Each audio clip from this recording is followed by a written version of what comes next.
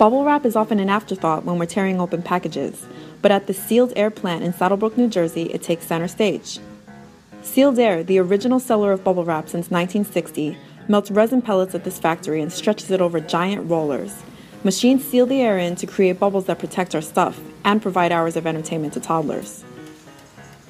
Sealed Air considers its process a trade secret, creating bubbles that retain air for longer than bubble wrap imitators. There's just one problem. The material takes up too much space, making it expensive to ship. That's why Sealed Air has revamped the material and created a new product called iBubble Wrap. It ships flat in rolls that are 1/50th the size of regular bubble wrap and are inflated by machines by shippers. The company hopes the new material will appeal to cost-conscious shippers and help it reach new, far-flung markets where e-commerce is booming. Sadly for bubble wrap fans, the new material traps air in columns that don't pop.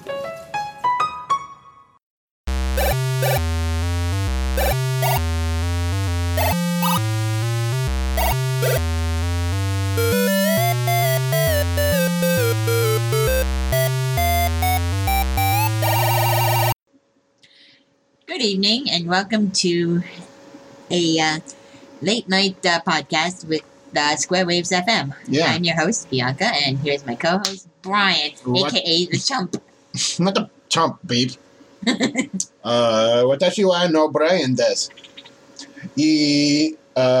Kojira wa Bianca-san. Desu. Desu. Oh, you're gonna Bianca-san desu. No, it's when you're introducing yourself. For example, I would say, Watashi wa Bianca-san. Watashi wa Bianca desu. Oh, that's and right. And then I would say, for introducing you, Kojira wa Brian-san desu. Oh, okay. Hi. In other words, you drop the U when you're introducing yourself, or You always drop the U. Yeah, we're taking Japanese lessons. We're gonna condescend to all of you by speaking in exotic languages. Yep. From here on. Mm-hmm. Yeah, Japanese lessons.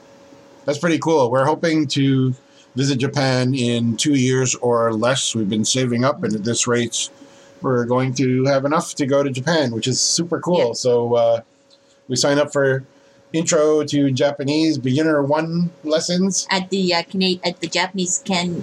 What is it? The Japanese Canadian Cultural Center. Yeah, here in Toronto. And they have all sorts of classes, but we opted to take the language class, figuring that would be the most useful of all. I mean, yeah, we took martial arts when we were younger, so we're well prepared in that respect. Yeah. Yeah. So if some ninjas jump out of the shadows, that's when you're visiting, we're at least prepared for that. Mm-hmm. And we had a digital copy of the textbook that fell off a truck. It was it's Japanese for Busy People 1, the katakana version. They called it kana version. Kana version, that's right. But the scan that we had, it was like all kind of speckly and splotchy, and it was hard to read, especially on our tablets, and especially when you're trying to keep up in a timely fashion during the class. So we just bought the textbook on Amazon. It was like $26, and it comes with a CD with pronunciations and stuff. And it's good for for all 3 beginner classes. Yeah, that's right. So we're thinking about taking language classes between now and whenever we decide to go. Mm-hmm. So hey, wish us luck. Yeah. We... Gilaku. What? Oh yeah, I forgot. I keep forgetting what language I'm supposed to be using. She's learning too many languages at the same time, folks. She's gonna go to Japan and speak fucking Dutch or some shit. Well, you're the one who said, "Hey, you should talk to the instructor. He speaks Dutch," and I looked at you and I told you, "Why would I speak Dutch to one of our instructors in the Japanese language class?" Oh yeah, because one of our instructors is Flemish, so not sure. Do they speak Dutch? Or yeah, they speak Dutch, but... Dutch or French, or is there a Flemish language? Flemish is a dialect. A dialect of Dutch? Yeah. Oh, okay. And then Walloon would be a French dialect. Oh, okay, because I do remember... Basically, it would be the equivalent of the Quebecois. Walloon? Walloon, yeah, it would be like the Walloon would have like their own dialectal equivalent of Quebecois. I mean, Canadians can speak to the French. Well, if you're coming not very often. Oh, and if they're going to talk about surrendering, we're both good for that. Oh yeah, that's right. Please don't sink our canoe. What are we talking about? Yeah, cheesy surrender monkeys. Okay. What are we talking about? I don't know, but at this rate, we'll put the blue cups podcast, Loot Cup Tools podcast, to shame. Yeah. Okay, so I guess we should actually try and go in some direction here. Oh, yeah, direction. Okay, well, how about we start with a power failure? Yeah, that's always fun. We had a close call last week. Boy, we had a really, really great episode with Edgar Velasco and Robert Menez. Hey, guys.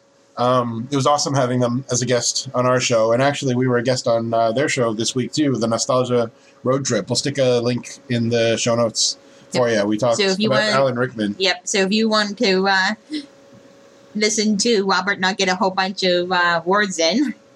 Oh, yeah, poor guy. All he got was like 3 kazoo beeps. And he had to compete against my harmonica. Yeah, that's right. And you were relegated to the chamber. So that was a good time. We'll link you to that. But right after we had them on our podcast last week, I'm usually pretty good about pressing stop on Audacity and saving my file. But I guess I was twiddling my thumbs for a little bit, or was I playing Binding of Isaac right after, or something I think irresponsible? you might have been playing Binding of Isaac.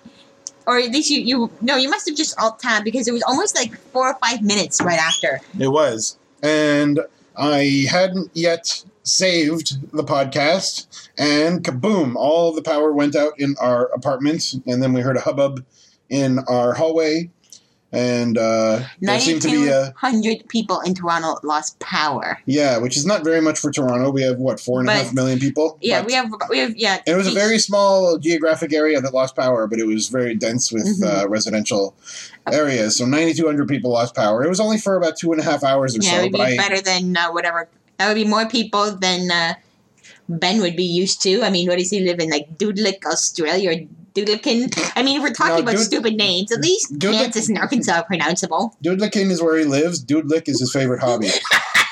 Oh, my. Sorry, Ben. Hi, Ben. We love you. It's just fun to make fun of all of them when you're not here, because they can't do anything about it. We'll make fun of everyone. Hey, listeners, you're all a bunch of turds. So, 2.5 hours of having absolutely no well, I say absolutely no power, but how did we spend this power failure? I had my reading light on hand, and I read, let's see, I finished reading Library Wars, I finished volumes 2 and 3, what the hell is the name of the thing I was reading? Let's just check my, Another manga? Yeah. Was it, Arata? No, that's something else I have to finish, and I'm several volumes behind in that one. Here we go, let me check my queue. And it is... Stop. Oh, yeah. Sekai Ichi Hetsukoi, world's greatest first love. And for those of you wondering, no, I wouldn't recommend you read it. I wouldn't recommend you watch it unless you're used to Shonen Ai. Oh, smoochy. Shonen Ai is what, dude smooching? Yeah, BL. As opposed to... I don't remember what the other one is called. Yaoi? No, I mean, what is it when chicks Yuri? are smooching? No, but the whatever I. Shoujo Ai? Shoujo Ai.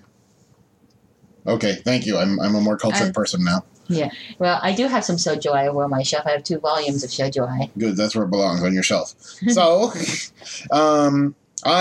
both just got into bed and picked up our phones and our tablets and all that stuff, and we had the most electronic power failure possible. Yeah.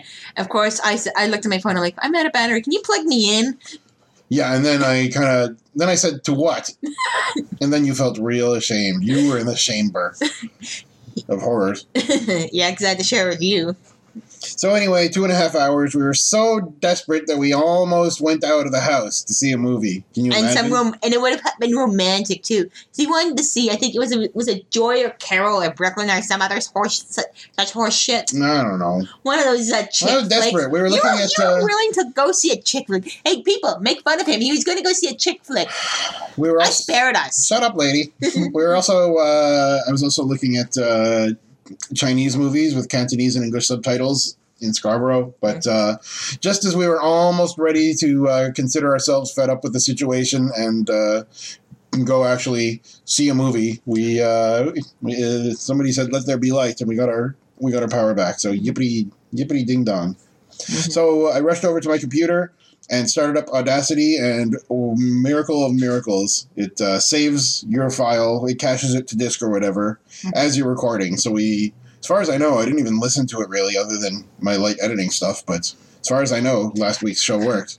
Yeah, light editing. You used to be so meticulous about editing when it was you and Chris. I was very meticulous about editing for about the first 3 episodes. We would record for 3 hours, I would edit for 2 hours. And you would get rid of all the breathing in between. I would. I have Anatoly to thank for that. Hey, Anatoly. It was he was the one who told me about highlighting and zeroing out the sounds of breathing for the benefit of like audio fidelity. And I did it for a while. 3-hour podcast is a lot of friggin' mouth breathing to censor, but no more. Now you hear us in all of our breathy reality. Yeah, so... Excuse me. Good job. Yeah. You proud of yourself for that? Yeah, you proud of yourself? Yeah, good boy. Oh, he's a good boy. Anyway...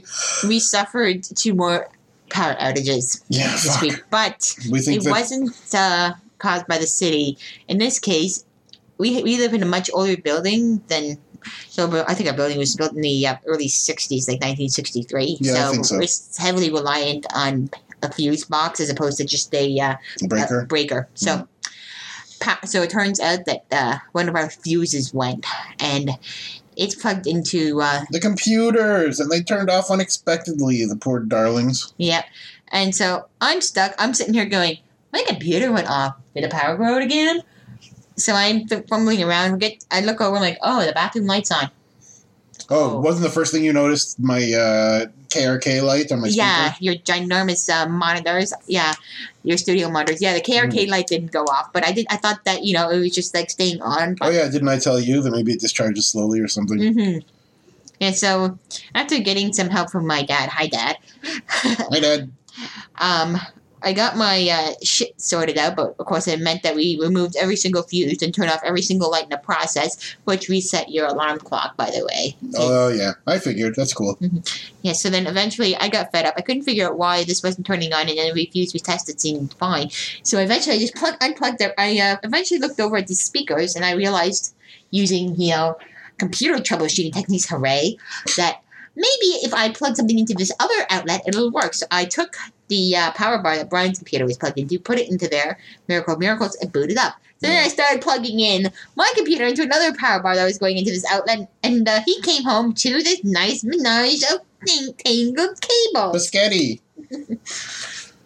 So then the super came and he replaced our fuse for free, even though it's not their responsibility, which is awfully nice of him, and I do appreciate it. Hi, Sam. Does he listen to our podcast? Probably I don't think he knows. Probably not. We have an awesome superintendent. He's such a nice guy, a real gentleman, and very, very handy and talented. We live in a really good building. I'm thankful for that. Well, it helps when the owner of the building lives in the penthouse. Oh, right. The owner. I don't think he's just the owner of the building. I think he's like the owner of a series of buildings or something. Yeah. I don't know what you call that. Anyway...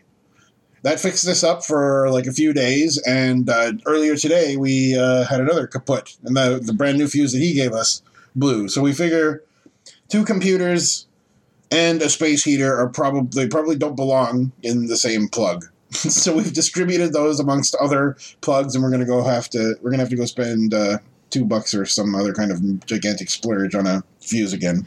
Actually, you can get 4 fuses for like a couple of bucks or so. Oh, yeah? And my dad said, go to Metro. They have fuses. I'm thinking, Metro. I'm going to go to a grocery store to buy a fuse. What in the world we live in? I know. I guess I'll just have to go to Home Hardware. Hope is close to home. Stupid friggin' slogan gets stuck in my head from years of watching friggin' mindless-ass TV in the middle of the night with volume on as really low as possible. Turn it off. We're trying to sleep. Wow, you're trying to sleep at 10 o'clock at night. We both know what you're really doing in there. Ew. Holy smokes. So, what the hell are we talking about again? You were like Baroness von Tangent today. I don't know what my problem is. Me neither. I had way too much coffee and caffeine. Oh, what I had like 3 cups with breakfast. Oh, we had a good breakfast today. It was my sister's birthday. Hi, sister. Happy birthday. I don't think she listens. I wonder, but I imagine somebody knows about this podcast in our family. Yeah, we talked about it over breakfast that we're talking about now. We did? I don't remember. Oh, maybe you were peeing. Probably sounds like something I do. It does, especially because of all the coffee we drank. Coffee. Yay. Ding, ding, ding. Ooh, we went to it was a Persian breakfast brunch buffet. And I had all these unpronounceable delights. Let me go look for it. Mm-hmm. What was that place called? Layla's. Lails, I think. Layla. Lail. Seafood that's steakhouse. it. Yeah, that's it. Ah. Menu. Pardon us for just looking at a menu while we podcast. Let's see. Okay, so I had. Ooh, we had sausage bandari. That was awesome. That was That was delicious. sausages, potatoes, peppers, onions. I don't even remember what else. Some sort of tomato sauce. And some kind of a tomato sauce. It was so good. Mm-hmm. We both had lentil soup, adasi. Mm-hmm. That was delicious. You had some... oh, this is it. Halim. Turkey breast oatmeal. I thought the guy said it was chicken. He did say it was chicken. Maybe it was chicken today. I don't know. But this was it, Halim. It was like a porridge kind of a thing. It was very subtle and kind of bland. You compared it to congee. Yeah, it was like Chinese congee, which I like and almost nobody else seems to that I know. Yeah. Well, at least you and a billion Chinese people. Yeah, I guess so. A billion Chinese people can't be wrong. Sure they can. Okay. Maybe. This place also served eggs Benedict, and I'm looking at it, and it's in a friggin' warming container. It can't be that good. Eggs Benedict? My dad had 2 of them. He thought it was very good. And his had caviar on it. Fancy. Caviar. I want my roe. What's the difference? Different fish? Different fish. What's roe from? Salmon? Yes. What's caviar from?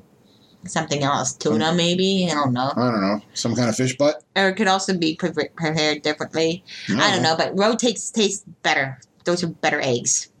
Fish eggs. Sure. And of course, we made good use of everything. We tried. I was pretty good too. I tried almost all the exotic stuff. Yeah, the only thing I didn't touch was the congee-like substance, just because I've had bad experience eating porridge and porridge-like accessories. I mean substances.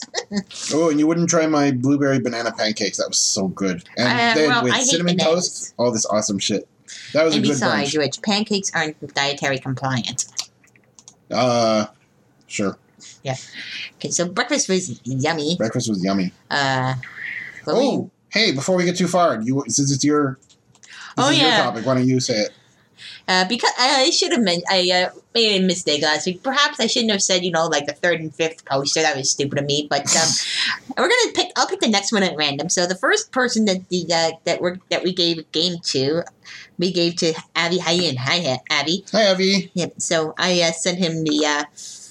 Oh shit! Didn't I? I thought I put his tweet somewhere. We should read his tweet. Yeah. Let me find it. Yeah. Yep. So it's easy. Just scroll down. Yeah. So.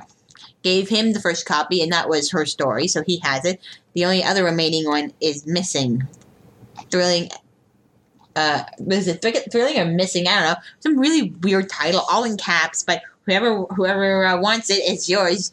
Oh, wasn't that the French-Canadian episode 1 where the very first puzzle is you're chained to a wall and you have to unlock yourself with a sliding puzzle? Yeah, you do sliding tiles, but both of your hands are restrained. For Francisco take influence. Oh yeah, you can be inspired by bad puzzles. Yeah, we listened to your podcast today, Ben and Francisco. Hello, fellas, about bad puzzles, and we got so many shout outs. Yeah. And Francisco does a badass Dudley Do-Right accent. That's pretty sweet. He's an honorary Canadian. Well, he's honorary, and if every Canadian's a Mountie, then every Australian is Crocodile Dundee. Oh, yeah. Or how about Steve Irwin? He's like the real Crocodile Dundee. True, except I miss that guy. Dead. He was the best. Oh, yeah. Yeah, and, I mean, Stingrays hated him. Yeah, or at least one did. Mm-hmm. Here's Avi's tweets. Do you want to read it? Sure. He writes to @SquareWaves FM. A childhood game I wanted but didn't get. Mine is big arcade machine. Any arcade machine would have sufficed. Oh, that's sweet. Yeah. Did you ever play arcade machines as a kid? Rarely. If you had one arcade machine, can you think of one you'd want? Columns. Columns. That did look good in the arcade, actually. It had good graphics. Yeah. I should take you sometime to Get Well Bar, which is the first place I met Joe Mastriani. Hi, Joe. They have a few arcade machines there and pinball machines, all on free play, including Tetris Arcade. Awesome. And I think the joysticks actually worked, which is such a rare treat. Mm-hmm. That was a cool place. Yeah. We already did that. Mm-hmm. Oh. I meant to mention this last week, except Edgar and Robert are a couple of chatterboxes, and I don't think there was like a moment of dead air in our 2 hours. Yeah, I think they kind of just hijacked it. I would say hijacked it would together. be a nice way of putting it. They took it. It went so off the rails. It's still walking through Siberia. Well, it was all nostalgic, and that was basically our theme. I don't even know if we mentioned a single thing on our list. We'll cover our lists today if we have time. Yeah. But 2 weeks ago, I was giving props to people who successfully finished their projects, and I rightfully recognized Francisco Gonzalez. I also, this week, realized after listening to Blue Cup Tools last week, I was reminded just how many free indie projects that Ben Chandler has released too. I kind of forgot because Ben sort of lost his hosting of all of his old projects, and so it's been a while since I've seen those games of him. I only played 1 or 2 of them, and I had every intention of playing more, but I never kind of got around to it. So Ben is a very accomplished guy, and he's a go-getter who knows how to start and complete a project and kind of reflect on it. If you're not listening to the Blue Cup Tools podcast, you really ought to be, because they talk a lot about the process of working on various game-related projects, including art. What else we got? I think that's it for this. No, we still got lots of shit. I think that's it for our shout-outs, unless we have any. No. I think that's it for our shout-outs. Okay, we got a couple. Oh. We want to send a get well soon to Trolls, who had a date with a cheese grater or something like that. How the hell does anyone fall into a ditch? I think he would have made a perfect protagonist for any of my stories. Oh, I know. Trolls is the protagonist to 99% of every fan fiction I ever wrote. Where someone wakes up in a ditch. No kidding. Well, I think he kind of bounced off something and wound up in the ditch or something. I don't know. We'll have to get the real story from him. Get him on, get him to narrate my next story. How he wound up in the ditch. Hey, I can't help it. He's living whatever else is written. When in doubt, start your character in a ditch. Well, that's what you get for using a voodoo doll of Trolls as a keyboard, I guess. So we wish you very well, Trolls. Hope that you have an easy, speedy recovery. It's a shame. Speaking of Trolls, then, he left us 2 weeks ago. Oh my gosh, did he leave us like the ultimate behemoth of voicemails? So you didn't have it on to the end of last week's episode? No, I didn't. I'm going to have a link to download it in this week's show notes, and I'll listen to it at least this week. You're welcome to as well. What he did was, this was a response to our episode about books and other media that did not exist as a video game and how we would design it as a video game. And so Trolls had like a design document, or at least a very fleshed out idea for an adventure game based on the comedy series Red Dwarf, which seems like something that he'd be into as well. You and I tried to watch Red Dwarf. I forget why it was that we couldn't get into it. I don't remember. I don't know. And so I'll check it out. I'm not really that familiar with subtitles. Lack of subtitles. That's right. We saw it on Netflix, and even they didn't have subtitles. That was very surprising. Yeah. So I'm not too familiar with the universe, but I'm going to check it out and listen to it, and then we can talk a little bit about it next week. I encourage you all, if you're interested as well, to click the link in our show notes and check out his 17-minute extravaganza.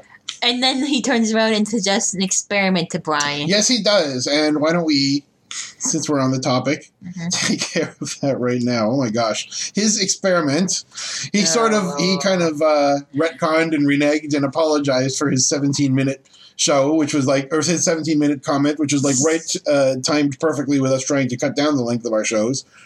So do you remember what his experiment was? Oh yeah. over the next 12 weeks, he's going to send us 12 files, each one sentence long. No, he's going to send us one file each week. He's going to send us one sentence a week for 12 weeks, which apparently won't necessarily make sense until all 12 weeks are up. So, trolls, what the fuck? What the fuck? I think, he might have really hit his head when he fell into that ditch. Yeah, that's the damnedest thing. He thought of this before he hit his head. He did? Maybe he's just got like a magnetic head that bashes into things, and I don't know. Let's listen to a sentence. Oh boy. In the annals of recorded history, one controversial fact has remained a certainty forever, which I will relate for you in the coming episodes, and for which you should definitely stay tuned. Blink. Blink. Well, that was ominous. Oh, allow me to reiterate. Trolls, what the fuck? Whatever, I look forward to this. This is interesting. That's officially the least amount of trolls I have ever consumed in one sitting. Wait a minute. Can I rephrase that? That came out all wrong. We're keeping that. Son of a bitch. That was interesting, but ominous. I'm now intrigued by this idea. Initially, I was all, engaged in a whole bunch of what the fuckery, but now this is... I'm curious to see what he's come up with. Oh, good. And you and I have officially traded stances on the situation.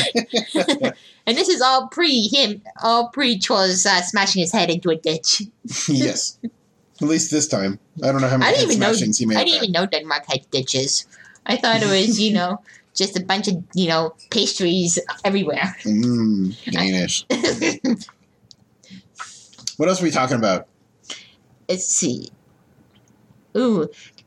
Oh, we can talk about my sound card. Oh, yeah. You guys want to talk about my sound card? Let's talk about my sound card. Okay, Bianca and I have the same sound card. It's an awesome sound card. It's good. It's fine, but it is good. What is it? The Sound Blaster Z? Yep. Is that all it's called? Yeah, Sound Blaster Z. And yes, Sound Blaster Z. Z, Z, Z, Z, Z. For all you insufferable Yankees, it's Z. It'll never be Z. It's Z. You done? Z. Zed's dead, baby. Yeah, you probably don't remember that from Pulp Fiction. Anyway, what are we talking about? Sound Blaster Z. So, for whatever reason, when I would run some games in full screen, I would sometimes hear some kind of a feedback from my speakers, a really kind of low-key, high-pitched sound. And based on like the intensity of the picture or the colors being shown on my monitor, I would hear a different sound of like a different volume. It was always kind of quiet, but I couldn't unhear it. It was distracting. So, and even when I pressed the mute button on my keyboard, I would still hear it from my speakers. So I figured it was either my sound card or my motherboard, or maybe it's like lack of magnetic shielding from my monitor or something like that, because my speakers are next to my monitor. I don't know. One thing that came to mind was that my sound card is a PCI Express 1X slot, which is like a very, very short little slot that plugs into the motherboard. I had always wondered, but was never sure, whether you could plug a PCI Express 1X card into anything but a 1X slot.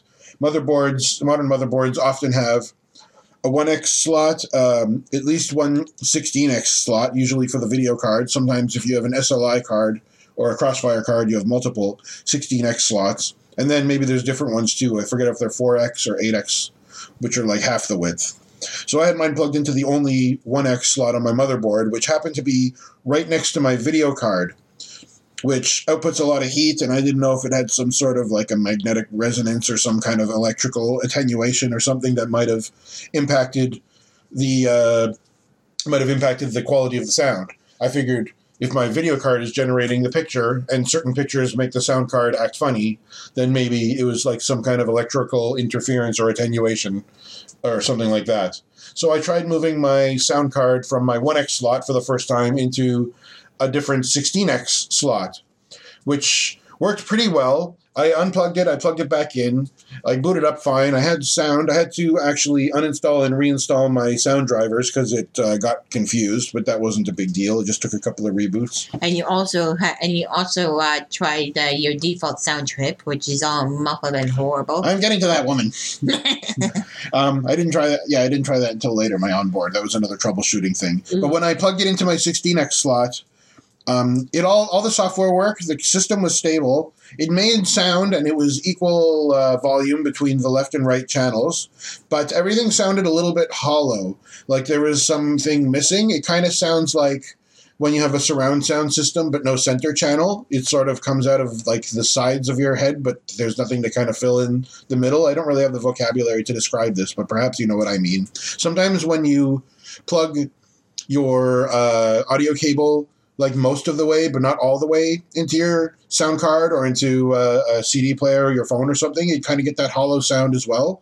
But I've triple checked. Yeah, because it's like instead of you only get like one channel instead of both channels. Yeah, that's right. Because I believe the way your cable, your 1/8-inch mini jack works is that there's like a narrow part and a wider part, and the narrow part is like the left channel and the wider part is the right channel. So if you don't push it all the way in, then you lose one channel or you only get part of one channel or something like that. Yeah, something like that. So I couldn't figure out what the heck the problem was with it, and I tried taking it out and reseating it into the motherboard. I tried unplugging the cable and plugging it back in. I made sure none of the cables were next to my electrical cords or power bar or anything like that. I adjusted my speakers, all this kind of stuff, and it still sounded like that no matter what. Then I plugged in my cable into my motherboard sound chip, which is something I would only do if I'm desperate. And I was thinking to myself, maybe it's not so bad. And I plugged it in. It sounded really flat with like no high end whatsoever. It sounded horrible. There's no way that I could have I could stand that. But it was good to test because my speaker sounded fine in that. So obviously it was something to do with my sound card. So I just pulled out my sound card and I put it right back into the 1X slot again. And it sounded great. And in fact, it sounded better than it did before. So I'm not sure if the sound card just needed to be reseated in that 1X slot, or if it was the product perhaps of my sound card getting too hot from being adjacent to my video card. It doesn't have the fans blowing on it. It's on the other side of the video card, but it's kind of in proximity to it. Sorry about that. My phone and my watch just buzzed and gone. Does my tablet want to chime in? Okay, no? No. That's fine. So anyway, that's the story of my sound card. It all works. Not only does it work okay now, it actually sounds better than it has in a long time. So I don't know why, but that's cool. That's my sound card. Yay. Oh, I wanted to mention one quick thing about Google Play Music, which is the streaming music service that we use. It's similar to Spotify or Apple Music or any of that stuff. Mm-hmm. Probably the only thing that I liked better about Spotify than Google Play Music was that Spotify had a native Windows client that let you listen to music independently of your web browser. Unfortunately, Google Play Music, while it does have HTML5 support on the Chrome browser, for some reason it is dependent on Flash in any other browser. I guess it's anything with the WebKit rendering engine. It will use HTML5. But in Firefox, it relies on Flash. And I'm not sure if it's a Flash issue or an integration between Flash and Firefox, but there's a memory leak. So the longer you have Flash open in a tab, the more memory gets consumed by your browser, and it goes like upwards of 1.5 gigs of RAM, and it should be much less than that. So listening to Google Play Music in Firefox for an hour or two makes your web browser like very, very, very slow, which is not acceptable. So finally, I found this awesome free open source project, which is a Windows client for Google Play Music. And it's brilliant. It's basically, I think it's just basically a web browser inside of a container. But it supports my media keys on my keyboard and everything. It works on my work Windows 7 PC, and it works on my home Windows 10 PC. So I'm really happy with it. So I'll put a link to that in the show notes. It's really great. And it also has built-in Last.fm integration, which I love. I still rely on that to track the music that I listen to. I don't know if I've ever linked that. I will link my Last.fm profile in the show notes as well, so you can follow me or friend me or whatever and see what I listen to. And then make fun of him later on because he listens to such horrible shit. I do not listen to horrible shit. Let's see, what did I listen to last? I have metrics and statistics and stuff on last.fm. DJ Qbert, the invasion of the octopus people. Oh, DJ Nice. Qbert. What was that album called? That album had the funniest name. DJ Qbert, for those who don't know, I think he is Portuguese by ethnicity, but he's an American turntablist DJ, a scratch DJ. He's probably the most talented scratch DJ to ever live. He is such a good scratch artist. He's really an idol of mine, a real hero of mine. When I was teaching myself how to do turntablism on my touch MIDI controller, which sort of emulates the surface of a record with like a I forget what it's called, electrical whatever. Like your finger completes an electrical, a series of electrical circuits on the surface of this thing. I think it's the same technology as on the front of the PlayStation 4 controller, the touch sensitive stuff. What's the name of this album? It had a really funny name. Oh, here it is. Wave Twisters Episode 7 Million, Sonic Wars Within the Protons. That's the name of his album. It has all these awesome song names. Destination Quasar 16.33.45.78. Invasion of the Octopus People. Inner Space Dental Commander. This guy is the fucking shit. I love DJ Qbert. He is an incredibly talented guy. I'll put a link to him in the show notes too, just so that you can see the depth of his insanity and incredible talent. You poor people. Hey, at least I'm not putting it at the end of the episode. As you know, my darling, I did put Venetian snares at the end of the last episode, despite your protestations. So, neener. You want to pick the song at the end of this week's show? I could, but you probably won't like what I pick. Yeah, well, you don't worry, I won't put, I give you veto powers. You can put whatever you want this week. Oh, good, so I can put metal opera? Put frickin' metal opera if you want to torture what few loyal listeners we may have left. Okay, fine, I'll do something nicer. Do whatever you want. What else we got? I don't know, My goodness, did we actually... Oh! One last thing. I'm going to do this next week. This other thing next week. Okay. One last thing I want to mention is... Where'd it go? Oh, yeah. I don't know if they're going through with this, but Sony put in a bid to trademark the term Let's Play. So, fuck off, Sony. What the hell? I thought you couldn't trademark words or anything like that, or phrases. I don't know. It is a very colloquially used phrase in this day and age. If they trademark Let's Play, like, what are all the Let's Play YouTube videos supposed to do about it?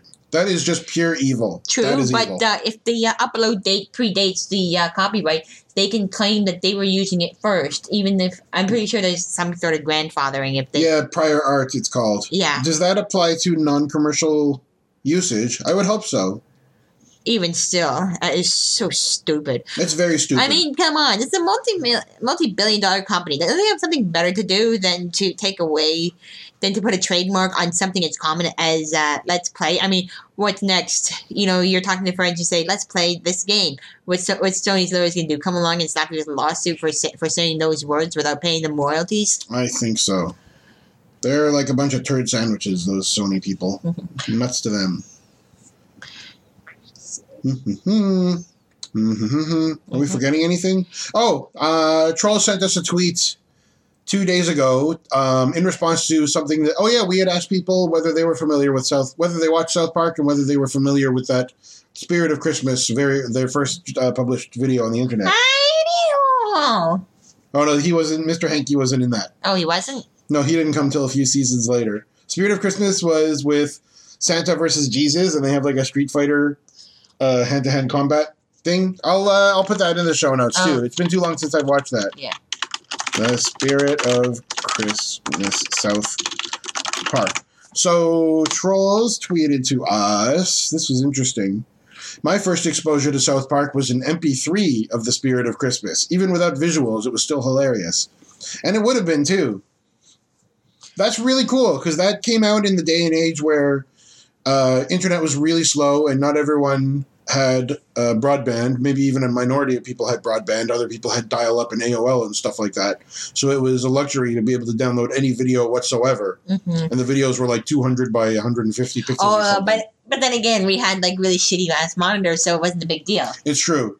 So it's especially cool that he got an MP3 version because I guess that's an alternative for people that didn't even want to download as much as that. So that's very cool. Thanks for sharing that with us, Jules. Yep.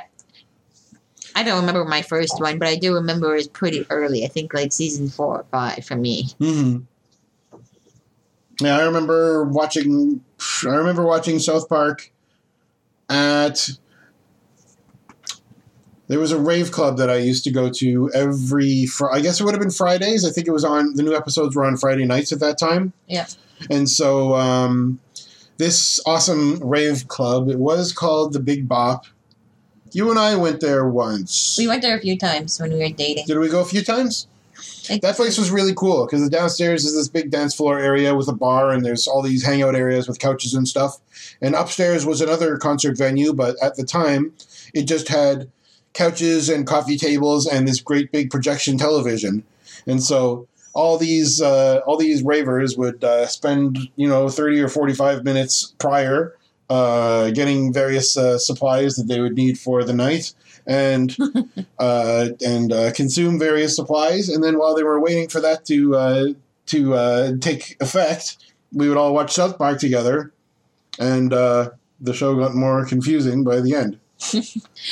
That was a very peculiar situation to be watching South Park, but that was part of my introduction to the show. But before that, I did see the Spirit of Christmas video on my friend's broadband. Part of your introduction to anime included similar circumstances. No, you're talking about when we watched Toshigi Yugi together? Yeah, well, that wasn't really my introduction to anime. I've been watching anime with my high school friends. Mm-hmm. A few of them anyway, movies, never series. Yeah, true. But you and I did watch Fushigi Yugi in an interesting state. Yeah, it's a very incriminating episode. I love it. I know. Not that anyone's going to know what we did. I mean, for all they know. Well, they do now. We could have been, licking cinnamon off the floor. Guys, we were licking cinnamon off the floor. Okay? Cinnamon. Sweet psychedelic cinnamon. Did we really play anything this week? Not worth mentioning. I mean, play this stuff. Talk about this stuff. Talk about the top one. This is Anatoly's gift to the world, reminding everybody that this exists. And I played it last week or 2 weeks ago, and you played it yesterday. DOS game. First DOS game I played in ages. Rockstar. Rockstar by Wizard. Yep. I forget. Wizard Publishing or something. Wizard Games. And of course, first thing that comes to mind when I played Rockstar is the Nickelback song about it. And Brian got all... Sorry, I was just singing my favorite Nickelback song. But yeah, interesting game. I like the concept of Rockstar. Did it remind you of Princess Maker 2, kind of? It did. But with the only graphics were just this psychedelic flashing screen whenever you took your various amphetamines and hallucinogens. Yeah, they have like hallucinogenic marijuana in that game, don't they? Yeah. And it's all like text mode stuff, which is really amusing. They're like text mode animations. Yeah, I was running in DOSBox and I had to turn my cycles down to like 5,000 just to get it to run at a reasonable rate. Oh yeah, that's right. Yours defaulted to like 40,000 cycles or something, and this game was from... When was this game from? I think like the late 80s. Just looking it up on Moby Games very quickly. Rockstar, 1989. Yeah, that's it. Yeah, so it was running too fast, and some of the sounds weren't playing correctly. The PC speaker sounds weren't playing correctly, and these were going too fast. So we slowed you down, and it's a cool game, huh? We both got our asses kicked, though. I lasted longer than you. You lasted way longer than me, but you played on number 2 difficulty out of 5. I played, and of the second time anyway. I played on number 3 a couple of times. I didn't make it very far. Yep. So the game's all about taking the right amount of drugs. Yep. Because drugs like lower your health but increase your creativity. Yeah, that's what I was trying to do, was just find the right amount of drugs to take, which I had going for a while. Oh, I tried taking absolutely no drugs, and you have no creativity, and nobody goes to your shows. I kept doing show after show, and no one would ever come. So take your drugs, kids. Yeah, really. You'll never make it. Yeah, I tried to focus on stuff I knew would be less likely to kill me. Mm-hmm. I tried that too. I tried like LSD and marijuana and nothing else. And I died in the hospital. So I don't know how realistic. Although that I stuff did, is. I did the dry out thing just to keep myself going occasionally. So I sobered out for a while. Yeah, didn't you like die in rehab or something? No, I didn't die in rehab. I died coming out of rehab, trying to. Would you like get hit by a bus? Yeah. That'd be a bitch. I'm clean. Yeah, the sidewalk isn't. Nope. What else did I play? Oh yeah. I decided to go back and take a look at my Find the Shit game. So from this week's selection, we have Abyss, the Race of Eden. You can't hear this on the podcast, but I'm making a face, people. What's funny is the first thing you do is it kind of reminded me of Bioshock when you go into the underground when you're going to Rapture. Yeah, it does look like that underwater kind of a thing, doesn't it? Yep. Underwater. But other than Deco that, style. there's no similarities. It's basically you're finding the shit and making shit work as opposed to shooting the shit, which is what you do in Bioshock. Mm-hmm. And finally, at the bottom was Diablo 3. We rolled ourselves our new seasonal characters. Yeah, a new season of Diablo 3. Yeah, season 5. Have we described what a season is in Diablo yet? I don't think so. But You want to give them a refresher? okay, for those of you who are unfamiliar with this, Diablo 3 has 3 types of characters. Regular character, which you can play in any difficulty.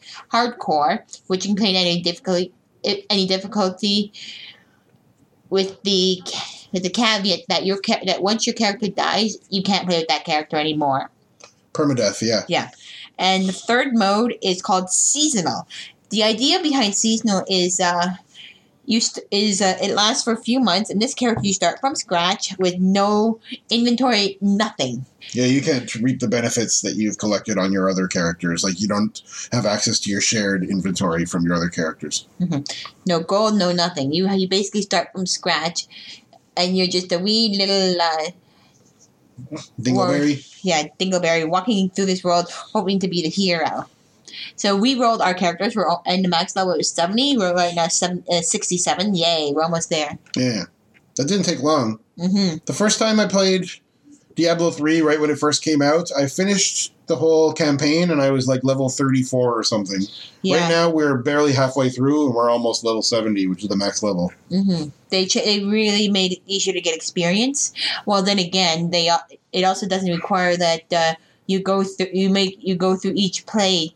You play through each difficulty in order to pick your next level of difficulty.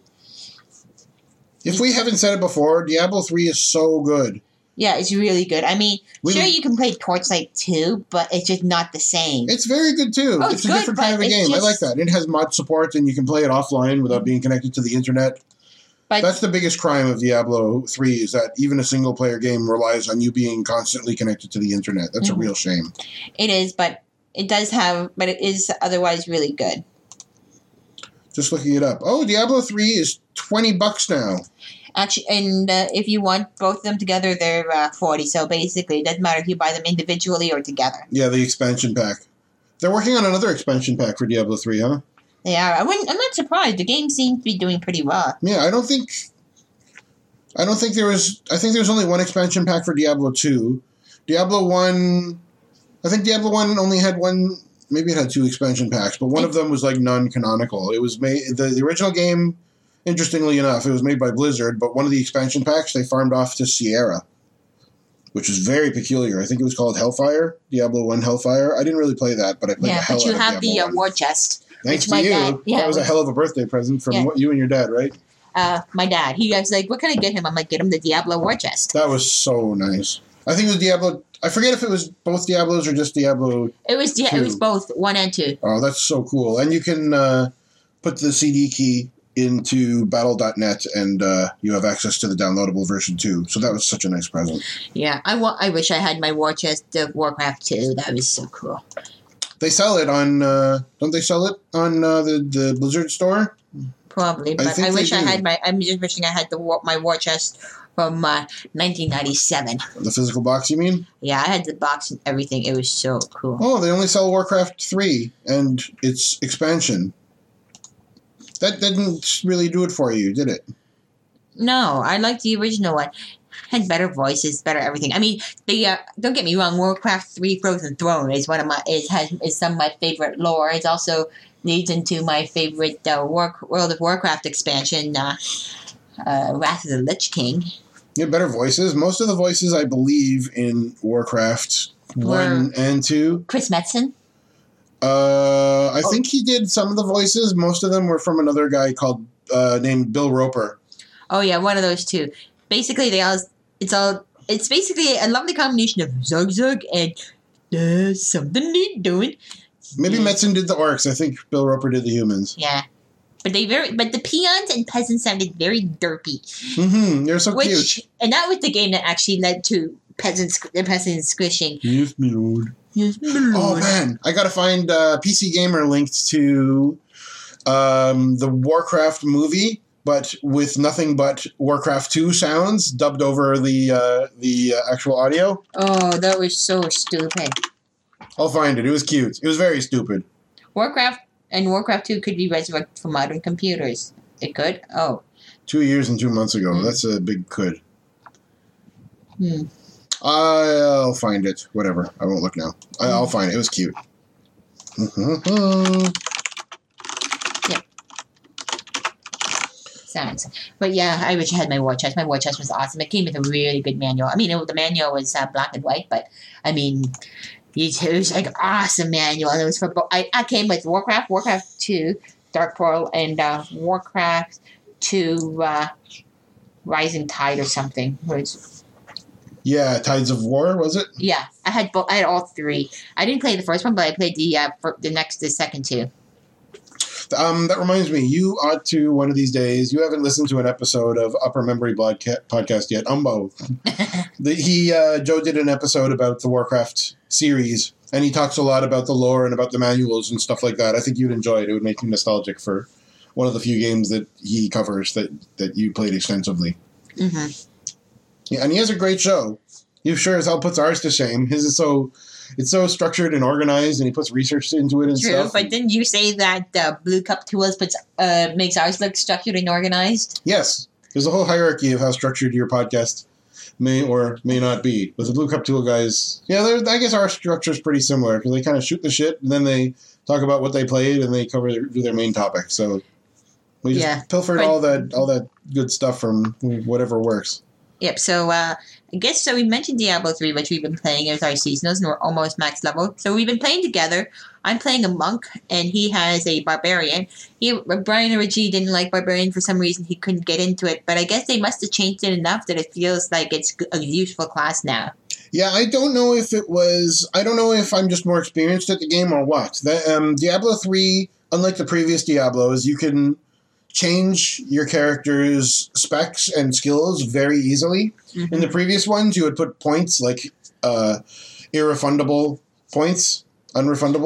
points into different skills, and if you didn't like the skills you picked, then tough shit, you just kill that character and start all over from the very beginning. So, whereas in Diablo 3, at any point, you can change any of your skills, and the skills all have 6 modifiers.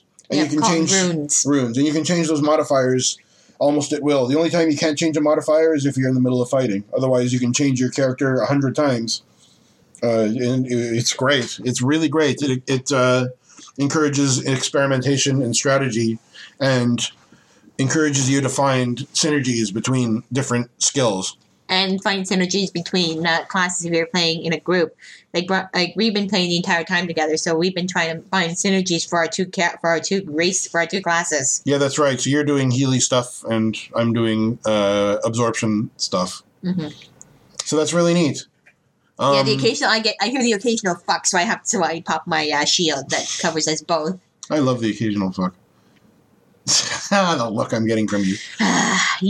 What else have you played? On the balcony tonight in your underpants. Yeah. I didn't know how mean Canadian winters are. This one's going to wall up your white hide, I tell you what. I don't know what my problem is. I don't know. You're too lovable. What else did you play this week? Was that it? Yeah, that's it. Right-click your Steam icon. Are you forgetting anything? I doubt it. I mean, let's see. No. Oh, you don't have your history on there. Oh, you should do what I did. In the options, you can You can turn off some of the things that show up on your Windows jump list when you right-click the icon on your taskbar, and that makes room for your last played games. See mine? Oh, yeah.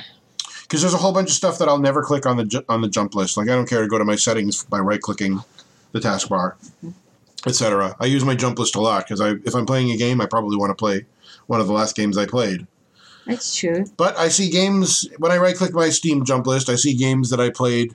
It shows the last, 5 games that I played, and I see games that I played from 2 weeks ago. So that's somehow how little time for gaming I've had this week. I don't think it's a lack of time. I think it's just, you've been sticking to 1 or 2 games. Plus, we've been playing Diablo almost every day. Yeah, we've been watching more movies and stuff, too. Didn't we watch Childhood's End on Show Me? Yeah, let's talk about Childhood's End a little. That's based on an Arthur C. Clarke novel, a short one. I think it's less than 200 pages. But they managed to turn it into 6 hours. Yeah, 6-hour miniseries. Mm-hmm. It was really good. It's a 3-part miniseries. Mm-hmm. I loved the book when I read it 10 or 15 years ago or so. I really, really loved it. It's packed a lot of profound, cool what-if stuff into a very sci-fi kind of a story in a very short amount of time. Mm-hmm. And the 6-hour miniseries somehow didn't even feel padded. Mm-hmm. I think because they elaborated on the characters and gave them a purpose, so they weren't just filler. Or I think so. I think they broke some. As I recall, and I barely recall because it was a long time ago. I think things that happened to multiple protagonists in this miniseries may have happened to just one protagonist in the book. But it was really, really cool. Basically that book is about Earth is visited by aliens. And it's kind of ambiguous about whether they are benevolent or malevolent. And they have a very heavy hand in the near future, like the next few decades of human history. And they dramatically change mankind. They end all war. They end all hunger. They dismantle, humanity dismantles all of their militaries. Mm-hmm. And people feeling safe, spread out, and they end poverty, they end homelessness. It's like a golden age of mankind, where it's like the way that I play Civilization. No military, just knowledge and agriculture and diplomatic relations and stuff like that. Yeah, same the way I play it, except eventually I get to a point where I'm sick of Alexander, Napoleon, and Gandhi breathing down my neck. So I just set a station. I take the option to have a few. The kill bots. Yeah, a few kill bots, and I stick them on the worthless remains of these I don't know. They're like Renaissance age civilizations, and they're like spearmen and horsemen and stuff. And you're a pacifist until you have the kill bots. Exactly, and it's like, screw you guys! I'm walking over your cities. Speaking of which, I think it's on now. The Humble Bundle. There's a Civilization Humble Bundle or a Sid Meier Humble Bundle. Let me take a quick look at that. Yeah, the Humble Firaxis Bundle.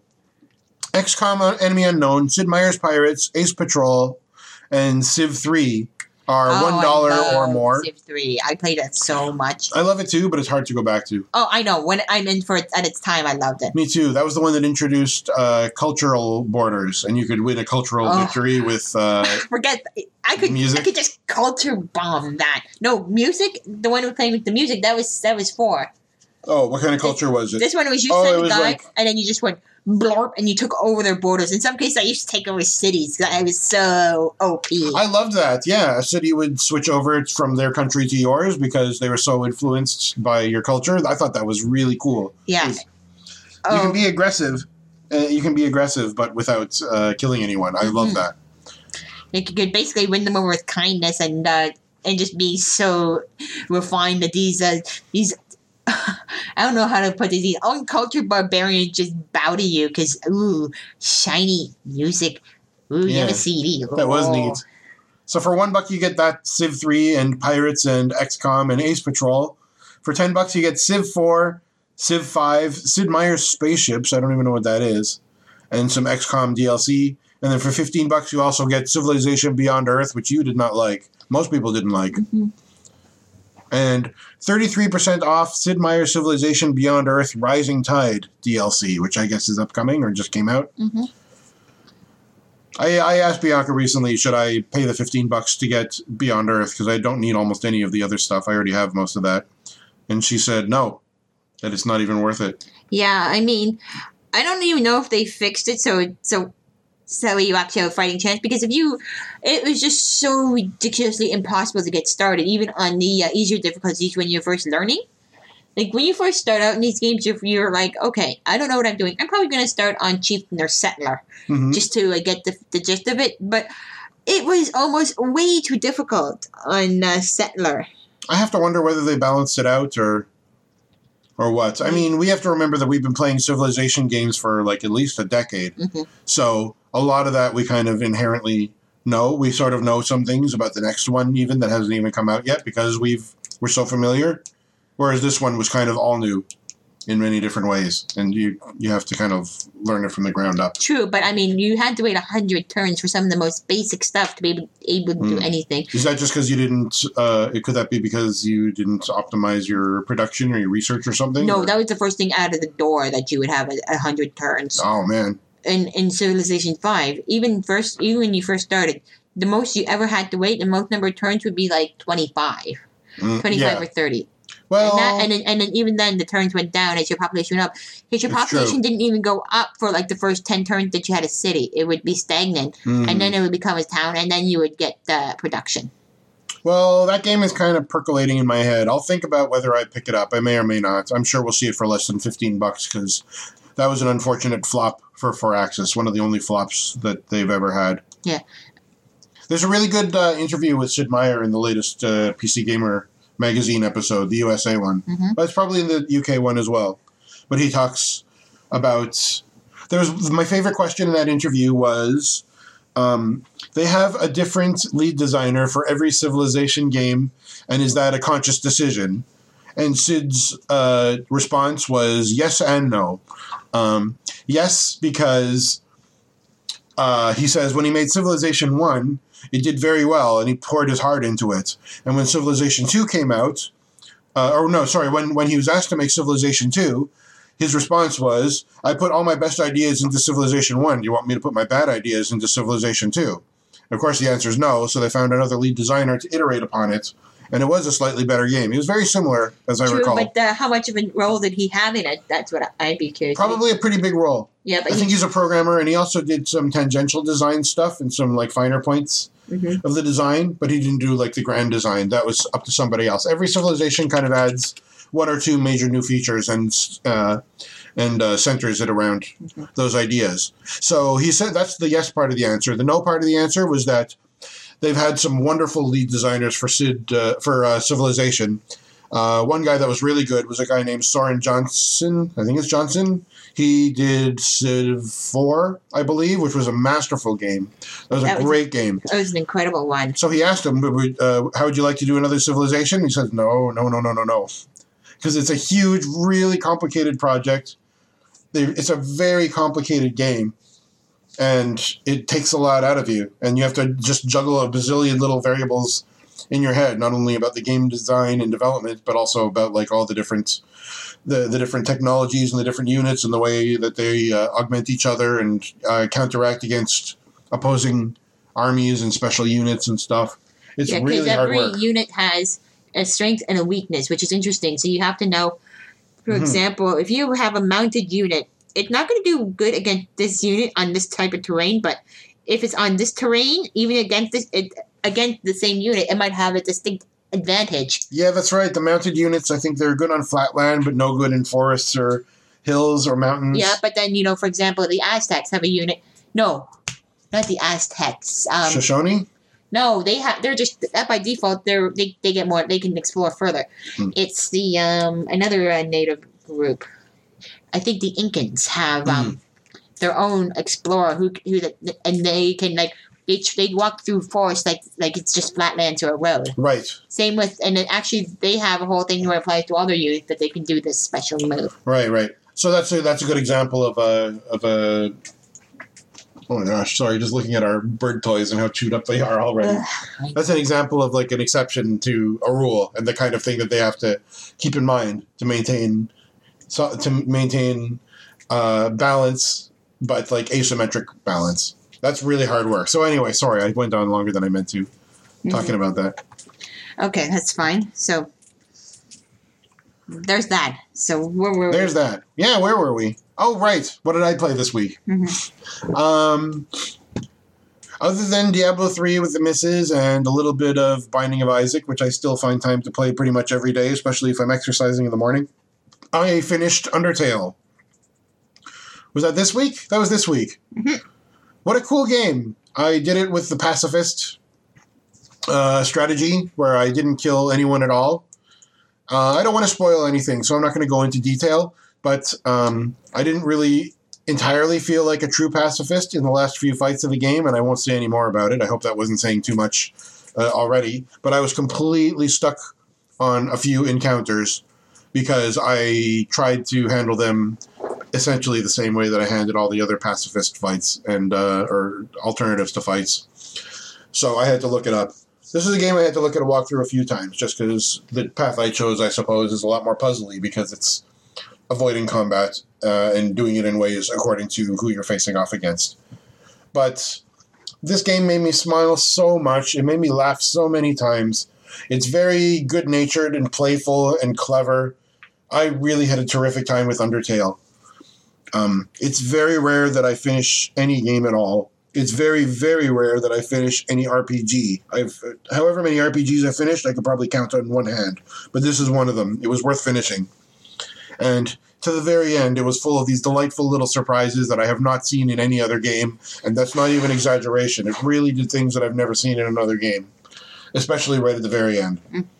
So, hats off to Mr. Toby Fox, who did the design of the game and the programming and the soundtrack, which I bought for as much as I paid for the whole game because I loved it so much, and because I couldn't figure out how to rip it out of the game files. And you couldn't figure out what else to buy on Steam with your remaining Steam credits. Yeah, that's right. And you couldn't stand me making fun of you anymore for having that on there after you made fun of me for being indecisive with a gift certificate. This is also true.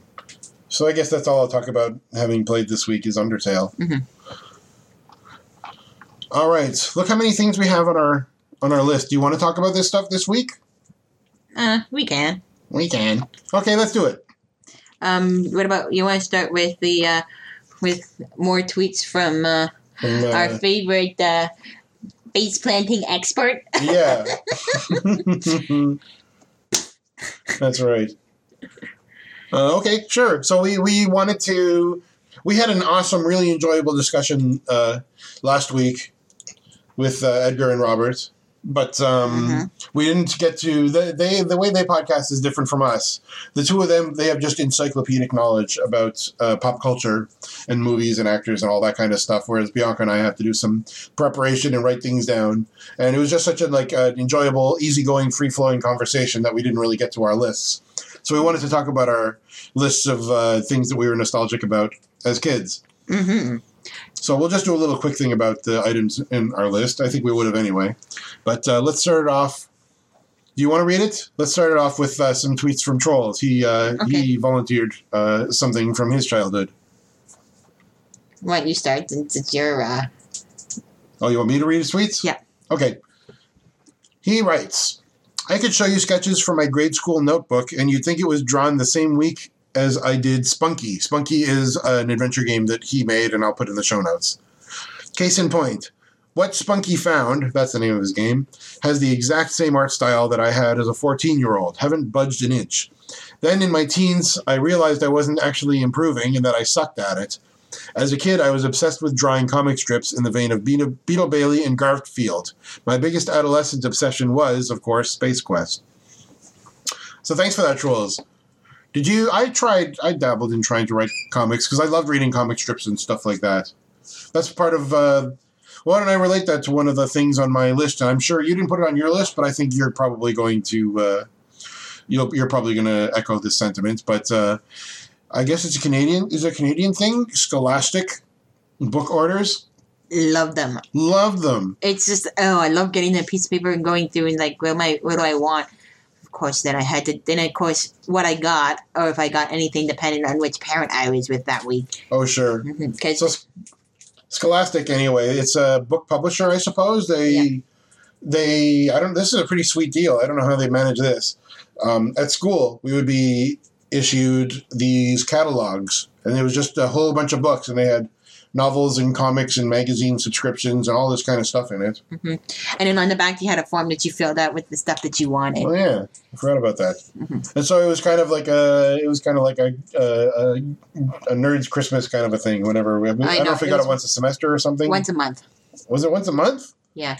I didn't remember how frequent it was, but I don't remember getting much other than Garfield compilations. Yeah. I got lots of Garfield. Probably got a few other things too. Mm-hmm. Yeah, I got a few things too, but yeah. You get it at the beginning of the week. You had to get it in by the end of the week. So it meant that whatever parent I was staying with was the one I had to appeal to. So there were some weeks when I didn't get anything because my mother was not feeling generous. Okay. So I got lots of Garfield books anyway, and I used to just leave a stack of them beside my bed, and I would read them while I was falling asleep every night. I got so many R.L. Steins. Yeah. Were they any good? Yeah, I had... He really cranked them out. It probably wasn't even all him. He probably had like an army of gnomes or something. He probably had a bunch of English majors who were desperate for employment. Mm-hmm. Yeah, so I had R.L. Stein. Not the Goosebumps, but Fear Street and all those. Pardon me. What else did I didn't know what else I got from those, really. I got that. Just looking through those catalogs, though, I look forward to that so much. I would look at every single title. I think I would read every description, look at every cover. I loved those. That was a lot of fun. So I, too, had a real affinity for comic strips. What comics did you read as a kid? Archie. Those were the ones that my mother would buy me. Oh, I read lots of Archie. Mm-hmm. I had some Garfield as well. My dad bought me a couple of Garfields. I still have all my Garfields. Yeah, me too. We should pull them. Most of mine are at my parents' house. By the way, Archie, who was your favorite character? You must have had one. It was kind of a toss-up. I didn't like anyone specifically, but I kind of liked Betty and Jughead. Okay, I thought you would say Betty. Yeah, just because she at least was not intolerable, but she was one of the more human ones. Veronica was just so useless for the most part. Yeah, she was. Yeah, Betty was like resourceful and smart, and she wasn't aggressive. She got out of situations. She either succeeded in situations by being smart or kind, or she failed in situations because she was smart and kind. I like that she didn't always win. Yeah, and I appreciate that she at least felt like a real teenage girl. Mm-hmm. I don't know whether that comic is still any good. Mm-hmm. I liked how if you bought an Archie comic from the 80s, there would be like 40 or 50 years of Archie comics inside a book that you would buy in the 80s. Mm-hmm. And nowadays, it looks... I don't know if they still recycle those old ones. We bought on Amazon a couple of Archie compilations, and they were like... They had letters from the editors and letters from the artists and stuff like that introduced the comic you were about to read, and they said why it was one of their favorite... It was all the favorite episodes of the various contributors. Yeah. That was a great one. Did you read that? Yes, I did. Did you read the letters too? Yes. And of course, we also had the one that answered the question, what would happen if Archie married Veronica? What would happen if Archie married Betty? Oh, was it a series or yes, a one-off? Yeah, it was a spin-off, but it was serialized. You read more of it than I did. You didn't read the whole thing, though. No, I read all of the ones we bought, but I never finished it. I think I've read the first one, and then I kind of lost interest because I saw how long it was going to go on. Yep. But that was sort of neat, and there were some parallels. And I remember they turned Veronica's dad, Mr. Lodge, Hiram Lodge, into a real asshole. He was like exploiting the earth for monetary gain and there was like interesting stuff about globalization and the economy and turning Riverdale, which was a quaint little town, selling it out and turning it like into a bunch of Walmarts and getting rid of all the little there was Pop's chocolate shop. And it was going to go out of business because of all the McDonald's kind of competitors. Yeah, and they were, and it was Jughead who tried to save it. Oh, that's right. Pops was going to retire or something, and Jughead, having graduated from high school or college or whatever, he became the proprietor. Mm-hmm. That was really interesting. Yes, it was. That was such a good thing too. I just loved the way that went because it introduced a bit of a dark side to Riverdale that you never really get in the when they're in high school. You kind of get their rose tainted version of it, like everything's happy peachy keen. They all have these like trivial teenage problems. Although the more recent, the more contemporary ones, they actually have characters with disabilities and characters who they introduced a homosexual character as well. So they made them a little more contemporary. That's kind of neat. It's sort of like an idealized series, though. Like, I don't know. I guess it has to go somewhere. They can't just keep selling the same stuff indefinitely. Yeah. I have to read something new before I judge it. It's kind of a shame that it loses its innocence in that sense, because it is like this idyllic Riverdale where nobody ever gets older, and as you say, all their problems are trivial. Otherwise, life is fantastic, and they take things for granted. But the thing is, that's the nature of the comics. It's meant to be like that, because it's one of the original comics subject to the comic code, which was introduced to. Oh, right. Yeah, and so everything had to be hunky-dory. Very true. Let's see. Other comics. Oh, yes. I had Pokemon. You read those? Yeah, I had like some really early editions. Interesting. I watched the show for a little while, but not for long. Yeah, I had some Gundam Wing comics. I had some various others, but yeah, I had the entire. I had the entire Gundam series of Blind Target and Zero in comic form, and then I got it in manga form. I found it recently when I was cleaning up my old paperback books. Oh, cool. Yeah, I got rid of them because they were just taking up space.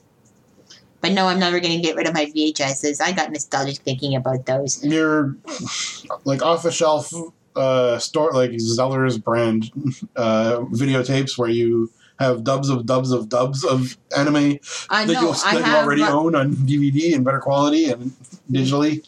No, I have Disney classics, like true classics, in that from when they first came out. Like? I have Little Mermaid. Right, you have the store-bought ones of those. That's right. Yeah, I have I have a whole bunch of store-bought Disney ones like that. Yes, I have the friggin' DVDs, but I can't bring myself to throw out my VHSs. Folks, Bianca and I have an understanding. She keeps her VHS tapes, and I get to keep my audio cassettes.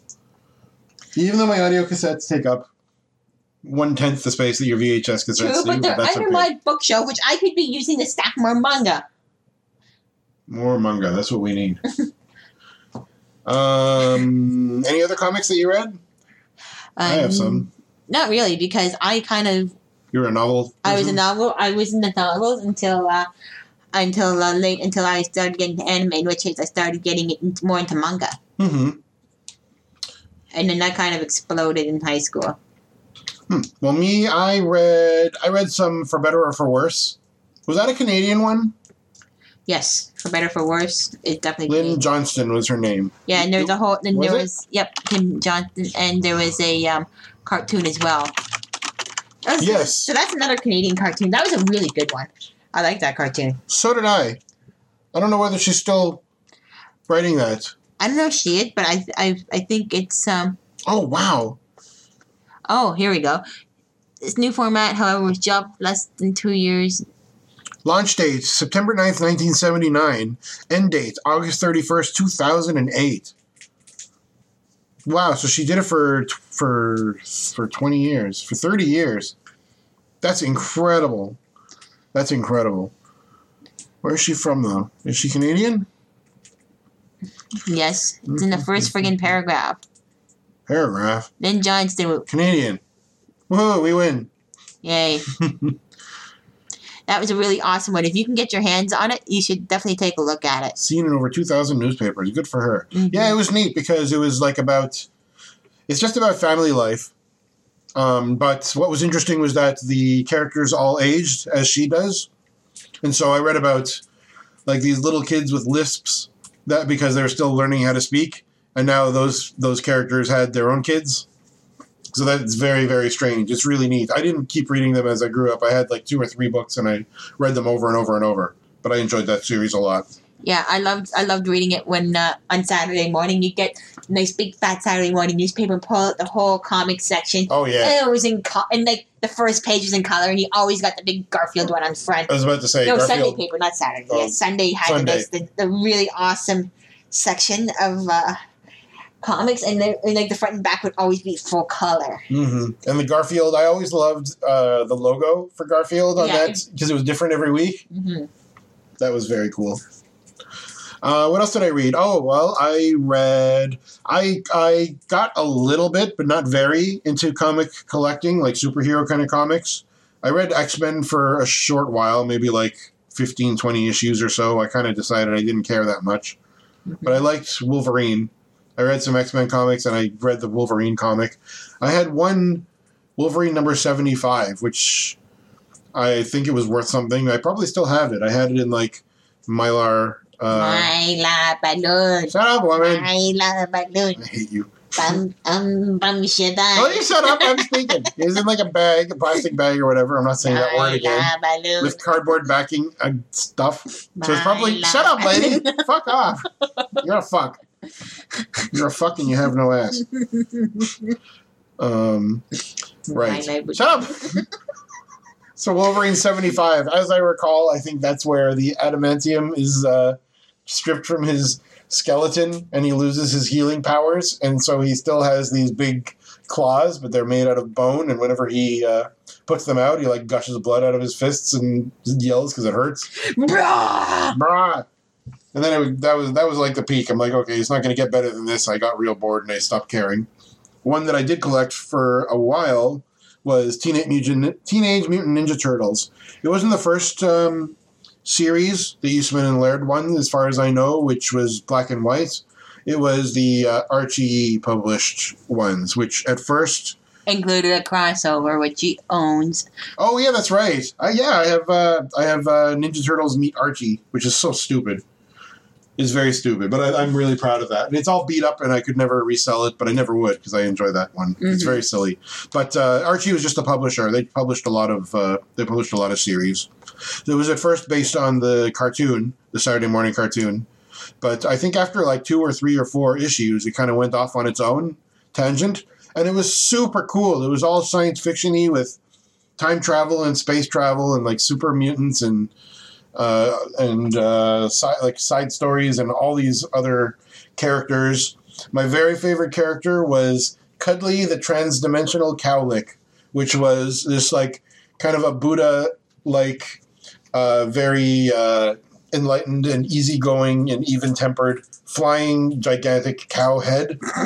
And it would talk to the Ninja Turtles and give them this cryptic advice that might come in handy much later or in some other dimension or in another universe.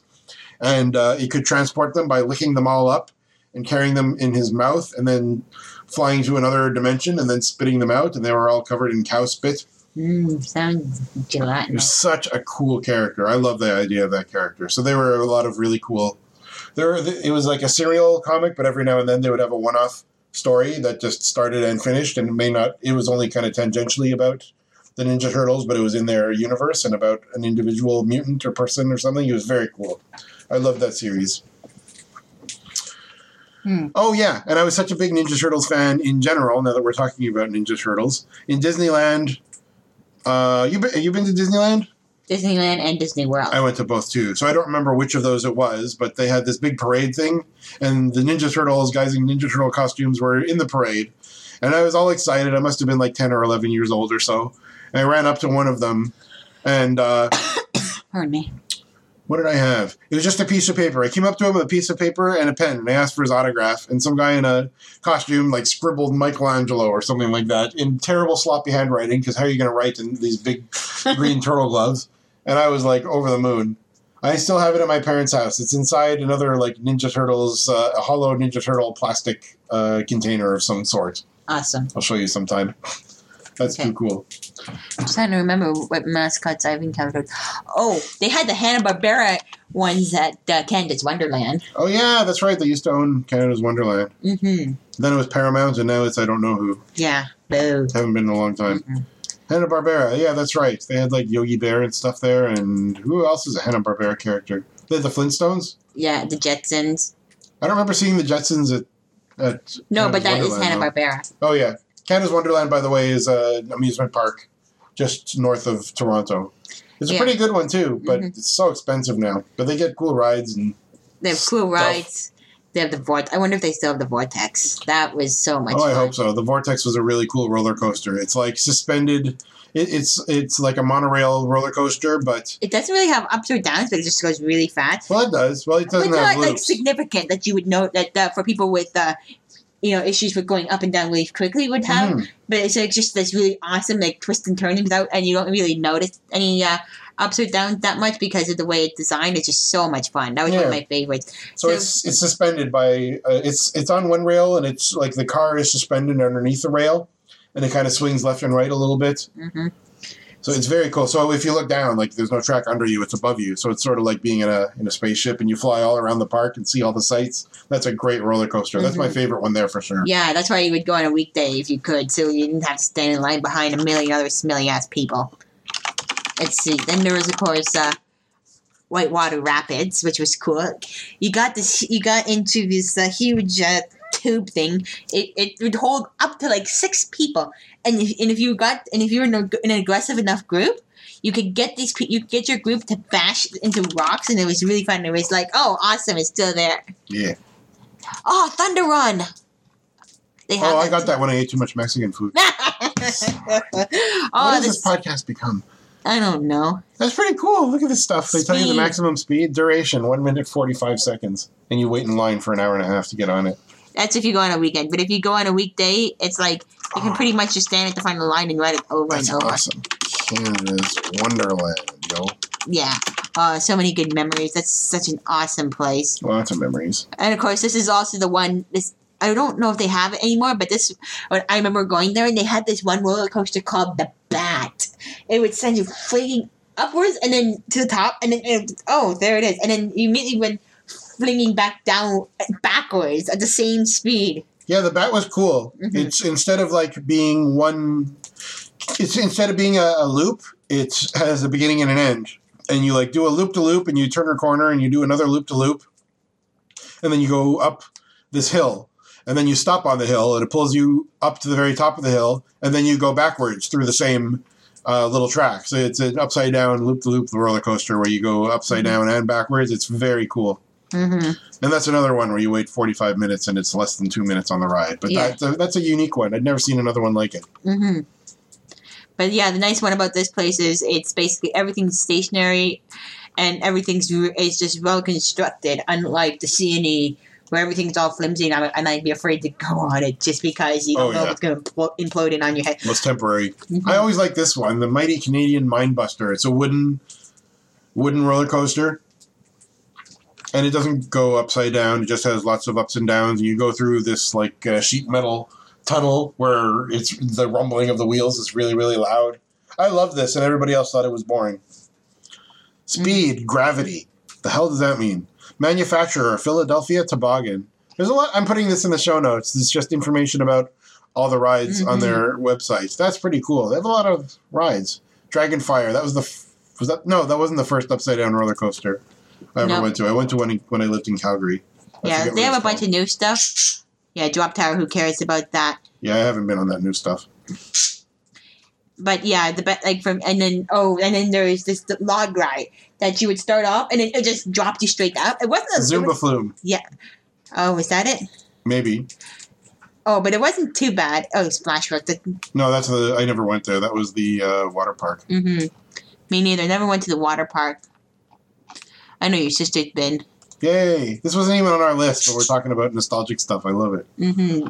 Oh, so many awesome things here. I don't remember what that one was called now, the log ride. But yeah, it was the one where you get wet. Maybe, let's see, family rides. Maybe it's under this is thrill rides. Maybe it's a family ride because it's not so, Silver Streak must have been one of them. Mm. Oh, the swings. The bloody swings. I could never go on there because they were so flimsy. And did you get vertigo? Yeah. Oh, I always enjoyed that one.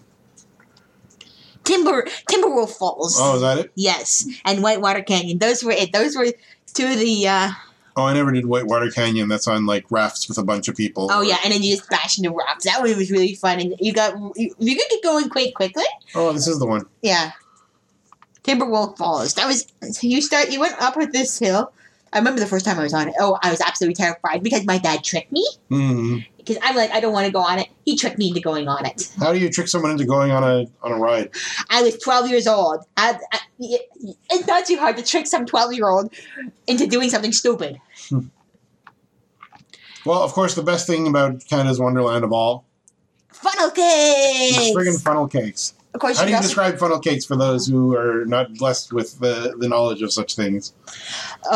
Basically, it's just deep fried dough with like a ton of powdered sugar on it. You can get like funnel cake at the CNE as well. It's just deep fried dough. It's like dough. Oh, it's so unhealthy. And you can have ice cream on it, and if you really want to ruin it, you can put fruit on it. I know. Who My needs to sister put liked it anything on with it? All fruit. you gotta do is just have it dusted with powdered sugar, and it's amazing. Fried dough. That's everything you need for all of your dietary needs. Yeah. Fried, it's dough. You're done. And some powdered sugar. Just And sugar. Which of course looks like arsenic. What's this some? You need lots. Wow, they have so much more here. Yeah, they do. Thrill burger? That does not sound appetizing. Anyway. Tiny Tim's Donuts. I thought that was at the CNE. Sorry, that sounded dirty. Oh, they have beaver tails. Oh, they have way more stuff than when I went. Yeah. The time was you brought your own fucking basket, and you were lucky if your parents bought you a fountain drink from the hot dog stand. Yeah. Now they have... FYI. Wow, we're getting close to our... Well, we got lots of lists to go. You want to save this for another time? let's do a couple more things. I want to talk about one thing. Oh, yeah, please. I'm not sure how many of our listeners have like a really cold winter or get long-term or get like a lot of winter, but one thing that I remember doing frequently was... Frequently? What? Frequently? Yeah, I did it a whole bunch of times. It was, occasionally licking the flagpole or, licking the chain link fence in the dead of winter and getting my tongue stuck. Bah. Did you get it stuck? Did you have to, call a grown-up and get hot water to pour on it? No, if you were smart enough, you could just use your own saliva and free yourself, because your saliva was usually warm enough to break you off, because you just had to, cough it up. It was disgusting, but yeah, I like chain link fences, poles. In fact, one of the times I did it on a dare. I licked the chain link fence, and then the person who dared me went over the fence, because that was the dare. She said if I licked it, then she would climb it over. I licked the fence, she climbed over, and she got into a ton of trouble for that. And the thing is, we were like 5 feet from to walk around it, but she went over the fence anyways. That's pretty good. Mm-hmm. I licked a cold pole or something once as a kid.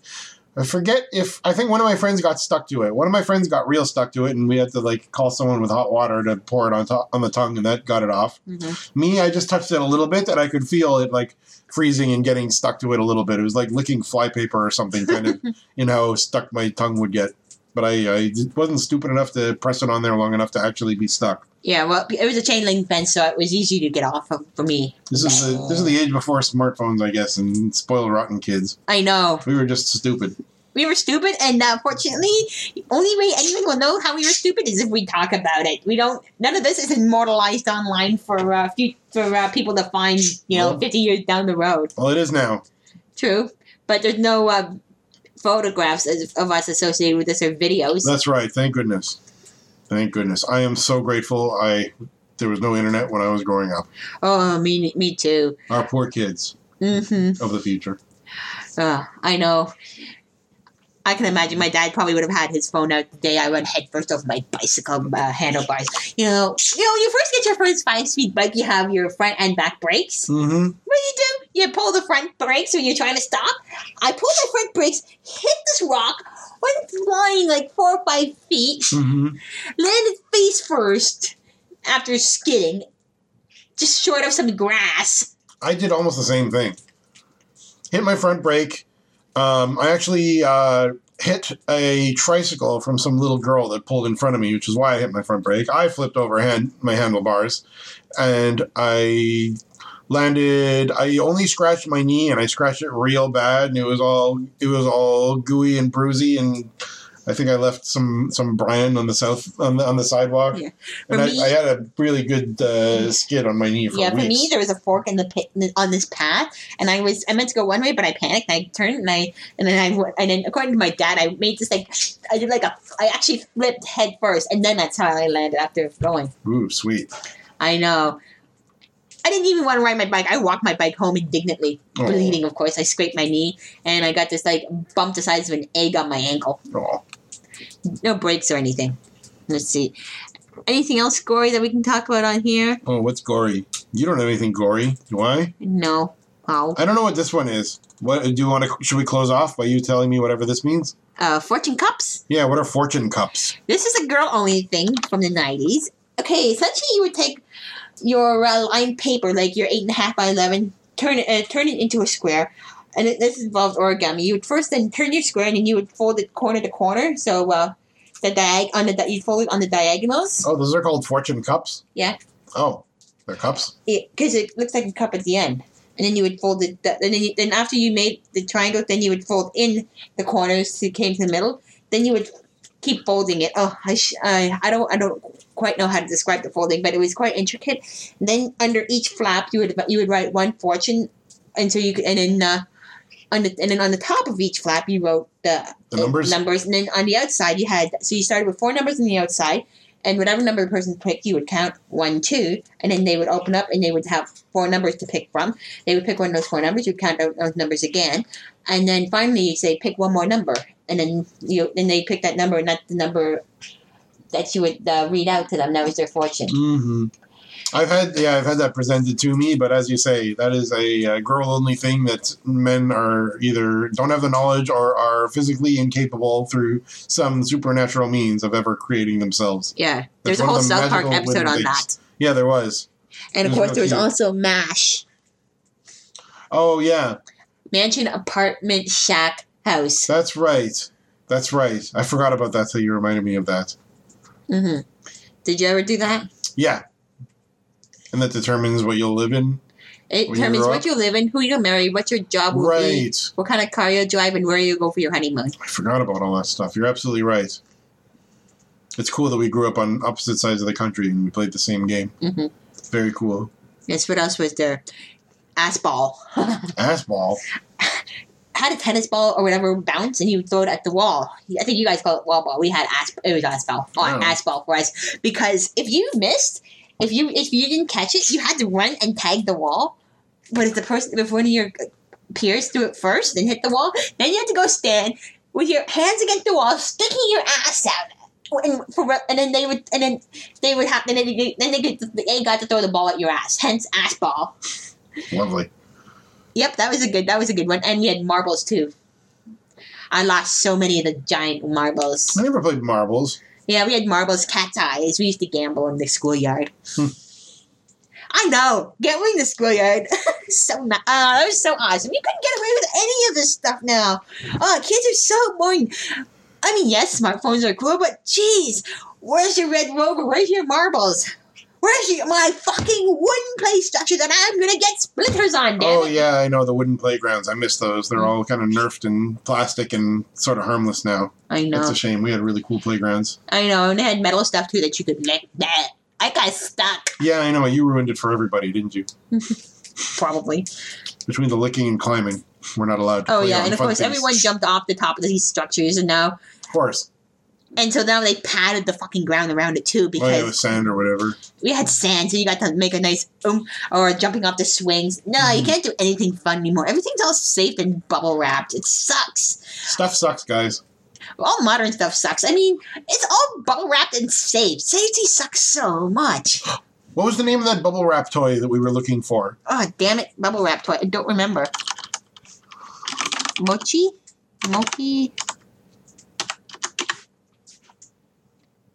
Mochi, good memory. What the hell? Okay, that's how I know that we're getting close. So, yeah, we learned, I forget where, we learned about this Japanese keychain sort of a thing. It's like a perpetual bubble wrap. It's like a keychain thing that you keep in your pocket. Excuse me. And, how does everybody have this? I guess that's what they call it, mochi. I don't know. Mm-hmm. I think you should put that keychain in your search if you're looking for it. Sure thing. So it's like a bubble wrap thing, but it always gets restored so that it's always poppable. Mm-hmm. There it is. Good memory. I can't believe you remembered Mochi. Right there on Amazon. Oh, I was just looking at a bunch of stuff and I came across this. Currently unavailable. $23. That looks kind of cool anyway. I will put this in the show notes for sure. Oh, this is electronic bubble wrap. That's so cool. It is. Electronic bubble wrap. What an... Okay, so however much we're bad-mouthing kids nowadays and the stuff at their disposal, we never had electronic bubble wrap. Oh, yeah, that's cool. They got some cool stuff, but there's still... They still have some pretty neat stuff as well. That they do. I mean, toddlers have fucking glue in a bag that they can suck, and what do we get? Sit here and open, well, here comes the airplane. Yeah. And meanwhile, the toddler can walk around now sucking their goo out of a Yeah, they get like astronaut food sacks. Mm-hmm. And we had to endure our mothers making up games to make us eat stuff. Yeah. If I could have sucked on goo in a bag, I would have. I know. We had arrowroot cookies. Those are pretty cool. Oh, yeah. I'm not complaining about arrowroot cookies. Yeah. But of course, they're always kept out of our reach because, yeah, we Did you ever bake with your parents when you were a kid, like when you were really young? No. My dad. I baked with my dad, of all people. Is that where you learned how to make those unpronounceable Greek cookie doodlers? Gourourakia? No, I learned how to make that from my mother, from the recipe. But my dad, we made peanut butter cookies. I want peanut butter cookies. I still remember in grade 6, he wanted to make some cookies to surprise me and a couple of friends I was bringing over because my house was like right next to the school. So I was the student who could get up when everyone else was in the schoolyard, get dressed, walk over at the bell rang, and everyone else would have been there already would have been there long before I even considered having to get up. So anyways, I still remember coming home and my dad putting out this plate of cookies. Like, I made cookies. He was so proud of himself. Of course, he was missing a couple of key ingredients. They came out like pancakes, banana pancake cookies. It was the weirdest fucking thing I ever tasted. Oh, that you reminded me. We once tried to make marshmallows with my Nana, my dad's mother, when we visited her in Winnipeg once, my sister and I. So we all did it together. We looked up the recipe and we put in the ingredients. Or did you go to a library, or did you look in No, she had a cookbook or something. And we put them in the oven, and we put it in the refrigerator, and it was supposed to set and get all aerated. And we got it 4 hours later or something. We took it out of the fridge, and it was like lemon soup. Sounds like our attempt to make anything? No. no, that Jello. We were gonna make some sort of. Oh, we were gonna make pudding, and it turned into chocolate sauce. And yeah, because we added Irish cream to it. Oh, doesn't it sound awesome though? Irish cream chocolate pudding. I know it's in theory it sounded good. In practice, it's just it never even solidified. Yeah, never improvise. Creativity is your foe. Yeah. Are we done? I'm tired. I think we are. I think we're done. We can always talk about this other stuff later. Yeah, we will. Okay. Cool. Always a pleasure to talk to you guys. Thanks a lot for listening. We love you like crazy. Yes, we do. I guess we do. You guess right, dude. So take us away. Okay, so if you want to reach us and tell us more of your nostalgic memories and fond longings for days bygone. Fond longings. Speaking of which, you still have a game to give away. Oh, yes. So I have one more game to give away. Next person to tweet. 47th person to tweet. Fine. Next person. Get some free lawnmower clippings in a dirty Ziploc. Sorry, did I throw off your concentration? Yes, you did. Next person to tweet us something that they remember from their childhood, shall we say? Yeah. Wins something. Wins our other game key. So if you want to reach us, you can reach us on the web. We're squarefm.demodulated.com. You can reach us by email, squarefm@demodulated.com, or on Twitter. We're at squarewavesfm. So send your responses to any three of those, preferably Twitter, because Twitter is best of all. And that's it for now. So we'll see you next people. We'll be contacting you people. I don't know, seeing you nice people next week, I guess. We'll be interfacing with your input-output ports personally. And up close. And trolls, try not to fall into any more ditches. Yeah. All that stuff. So see you guys. Konbanwa, sayonara, oyasumi. Oyasumi. Bye-bye. Beep. Beep. Beep. Oh, wait.